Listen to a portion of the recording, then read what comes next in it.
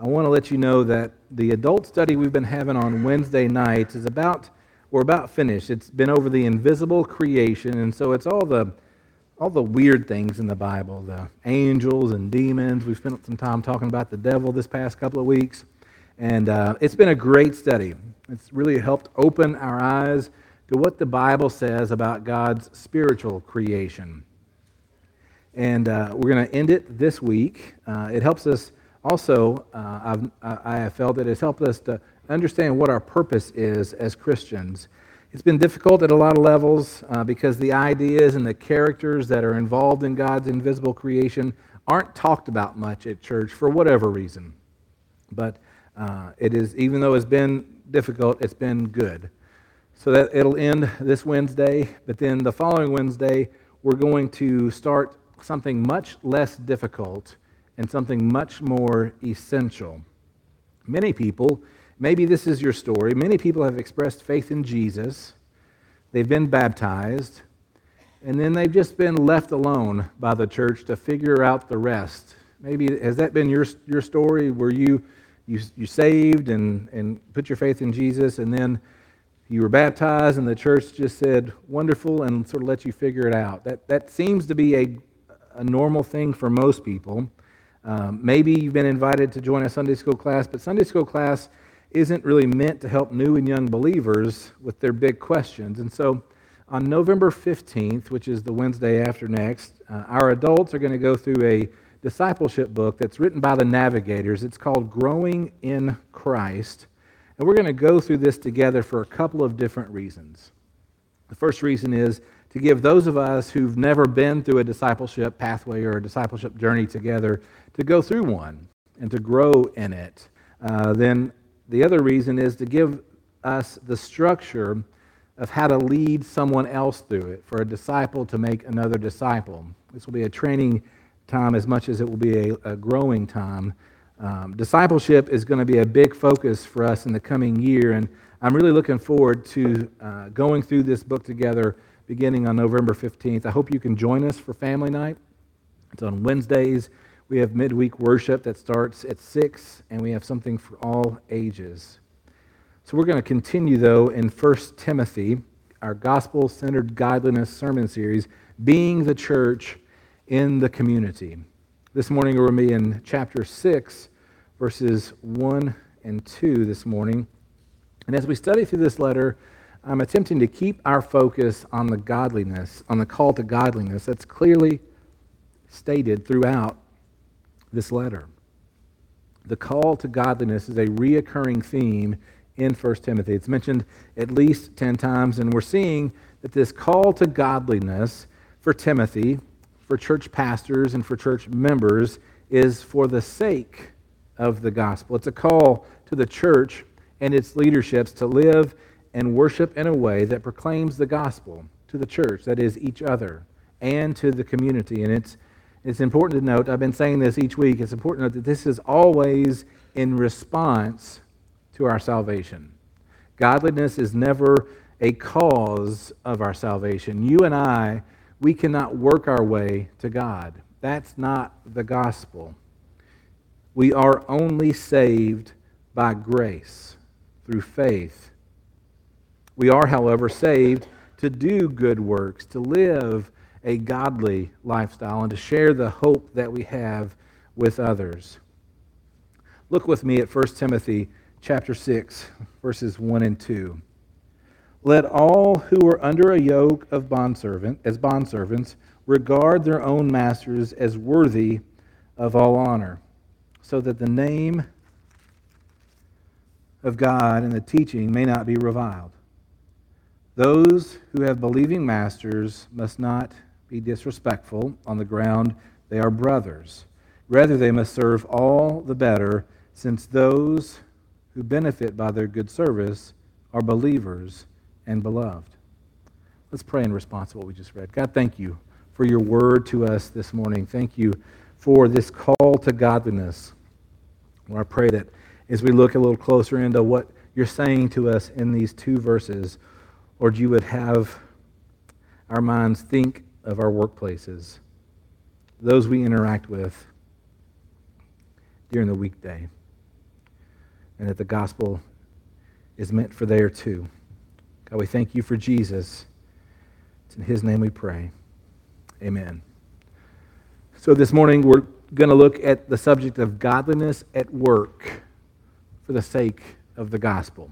This is the best reading of the passage for us today, but as we look at what Scripture is saying to us, we must understand that it is not speaking of work the way you and I understand work in our context. We're dealing with an ancient book that speaks to us today, but it speaks with practices of the days that it was written in. Case in point, this morning we looked at verse 1, and my ESV says, and we read the word, bond servants. Do we have any bond servants here in Allen County today? We might have had some in the past, but probably not so much today. And what's more is if you're reading this in the New Living Translation, you saw the word slaves instead of bond servants.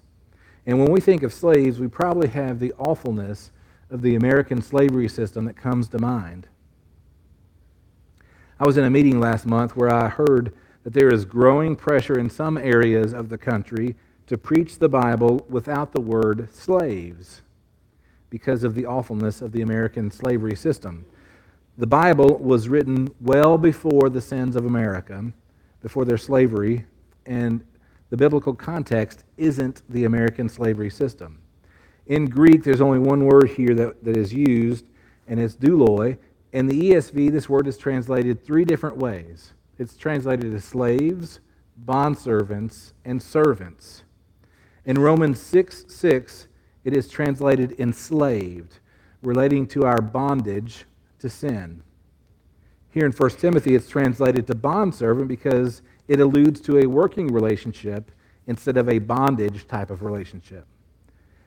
And in the Gospel of John, chapter 4, verse 51, the word is translated to servant because there seems to be some type of freedom that this servant has in the passage there in John. Understanding the context and the meaning of the words in the Bible is important. We are not bondservants of sin. We are slaves to sin before Christ. We don't serve sin. Before Christ, we are held in bondage by sin or to sin. If those who want to rephrase the Bible because of the sins of America come this way, hold fast to your Bible. Don't ever let popular modern ideas shape the way that we read or reread our Bible. This passage today is really quite interesting because it introduces a new social system in the early church that people didn't have to address before the gospel. I have this quote from the Bible Knowledge Commentary. It's going to be up on the slide behind me. Take a look at it. Under normal circumstances, slaves and masters had no associations outside the institution of slavery. With the advent of the gospel, however, these two groups found themselves thrown together in the congregation in new ways, creating problems the apostles were forced to address repeatedly. This is so cool.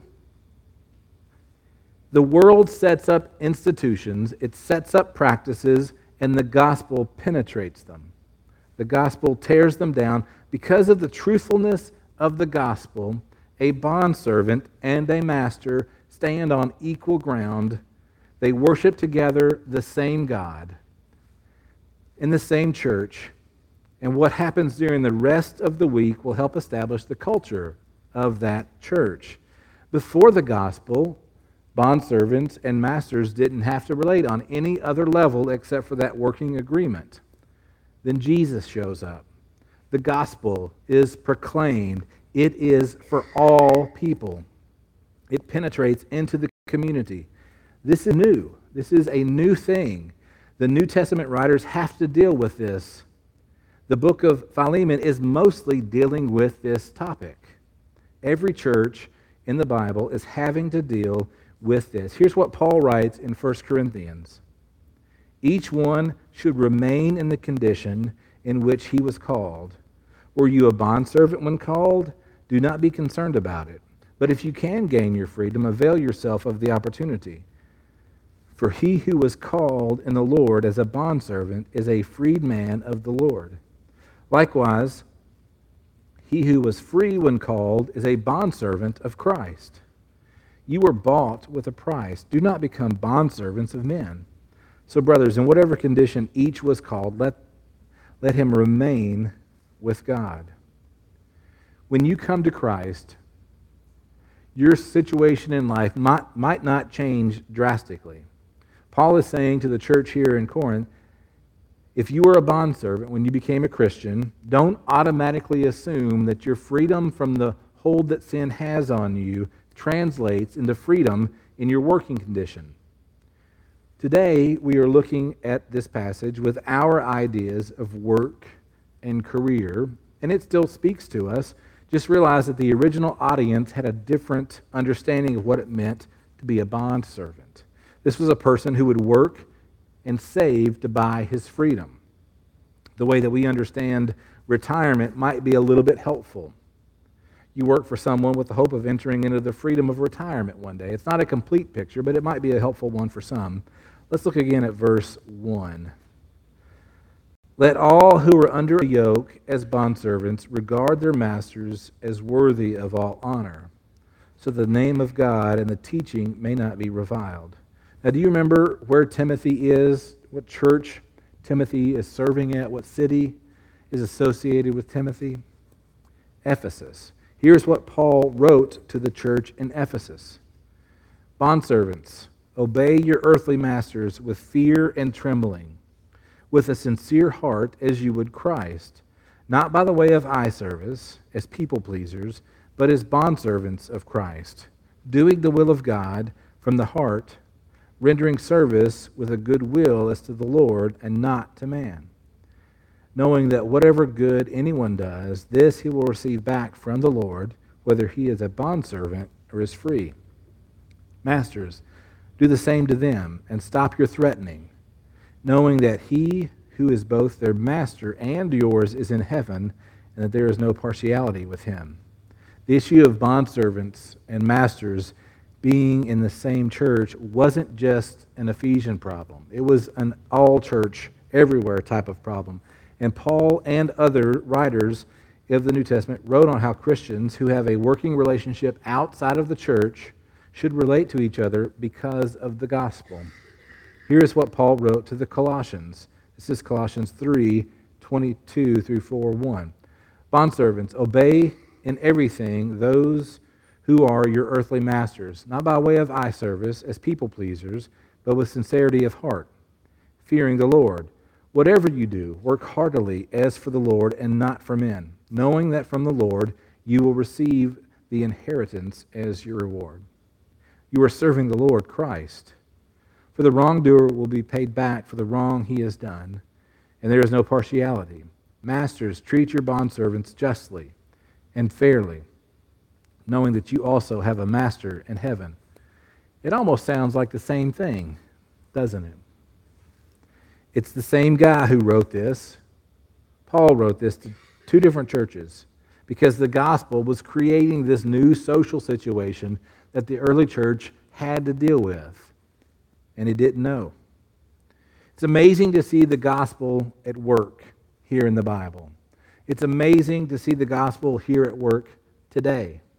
It was wonderful to see Jocelyn get baptized this morning. It was great seeing Rob express his faith last week, and I look forward to his baptism soon.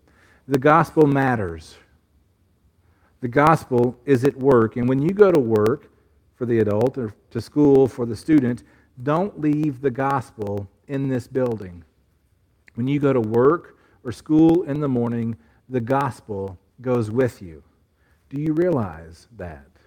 The gospel goes with you. What you do at work and what you do at school affects your proclamation of the gospel to those around you. What you do at work or school affects the way people will listen to you as you share of the hope that you have in Jesus. In your notes, work at your job like you're working for Jesus. Work at your job like you're working for Jesus. Christian students, you should be the hardest working students at school. Learn and study like Jesus is your principal. If you work at your job like you're working for Jesus, don't you think the gospel would be accepted better by your coworkers? If you work at your job just enough to get your paycheck, does that help the witness you have about living under the authority of God? Christians are saved by Jesus. We live under His authority as God. And if we work just hard enough to get by, we are showing others that we don't think much of Jesus. In your notes, treat your boss like you're working for Jesus. Now, your boss isn't God.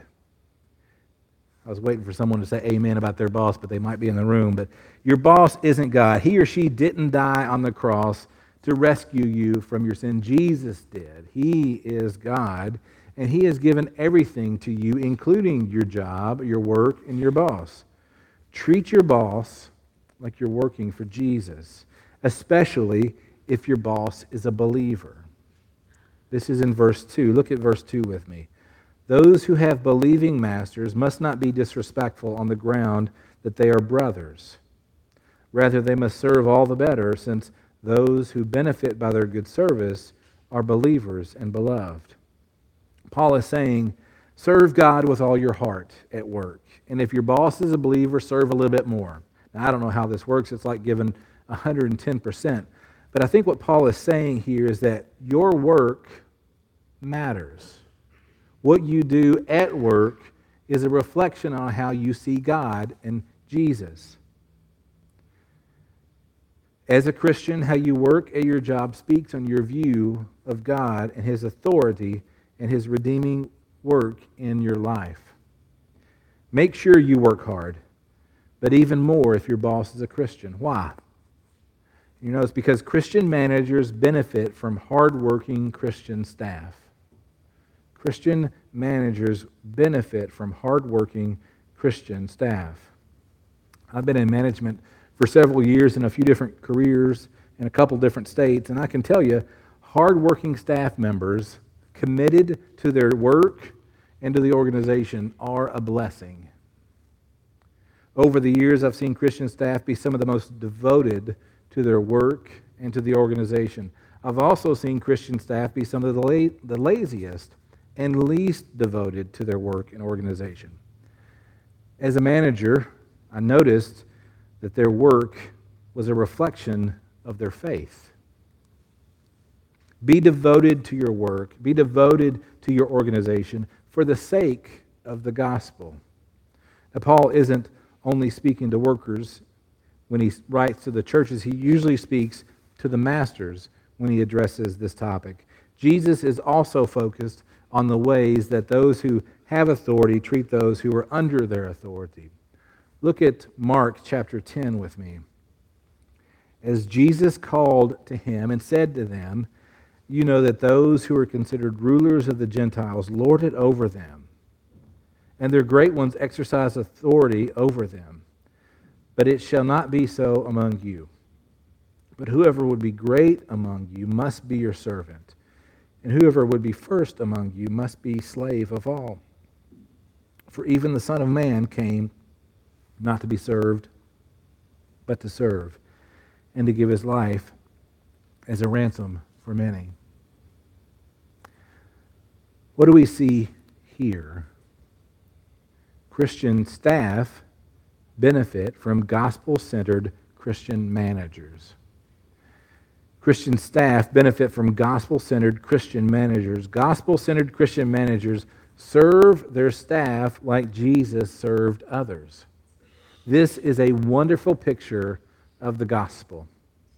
This goes for those who work and for those of you all who are in school. The student-teacher relationship is very similar to the employee-manager relationship. The gospel is at work and at school, and the way you interact with each other shows how you believe the gospel. As a way of response to this passage this morning, I would like to lead us through a couple of minutes of prayer together. You have some prayer prompts in your bulletin, and I'm going to open us up in prayer in just a moment, and then would you quietly pray for there in your seat? And I realize that some of us our managers and employees. Some of us are retired. If you're retired, pray for your kids or grandkids who may not be retired. And I'll open us up. We'll have just a minute or two of quiet prayer. The prayer prompts are there in your bulletin, your notes. But for the employee, you can pray for yourself. As a student, pray for yourself in those ways. Let's open in prayer. Let me open in prayer. God, we thank you for our vocation, for the job that we have. For those of us who are working, Lord, we thank you for the work that you've laid out before us. Lord, I pray that we would see our work as a place that the gospel is proclaimed. Strengthen us to work as if we're working for you, as if you are our supervisor, because Scripture tells us that you are our supervisor. You are the one that we are ultimately accountable to. Lord, help us to see that. And for those of us who are in management, Lord, I pray that we would see those who report to us, especially the believers, as precious. Working for you, not for us. Take a moment and pray for yourself quietly.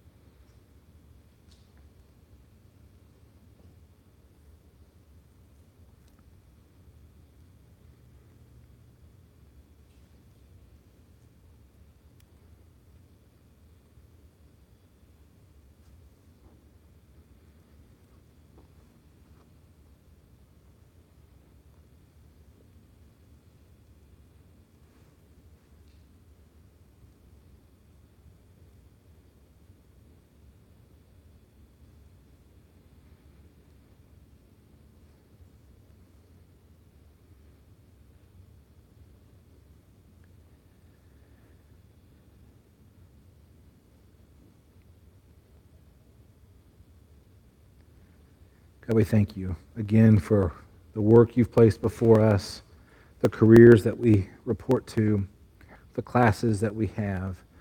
Lord, it's my prayer that those of us who call White Plains home would be the hardest working, most devoted students in this community as a reflection of how we see you at work in our lives in response to the good you've done for us, Lord, that we would respond to that by working hard, by studying hard,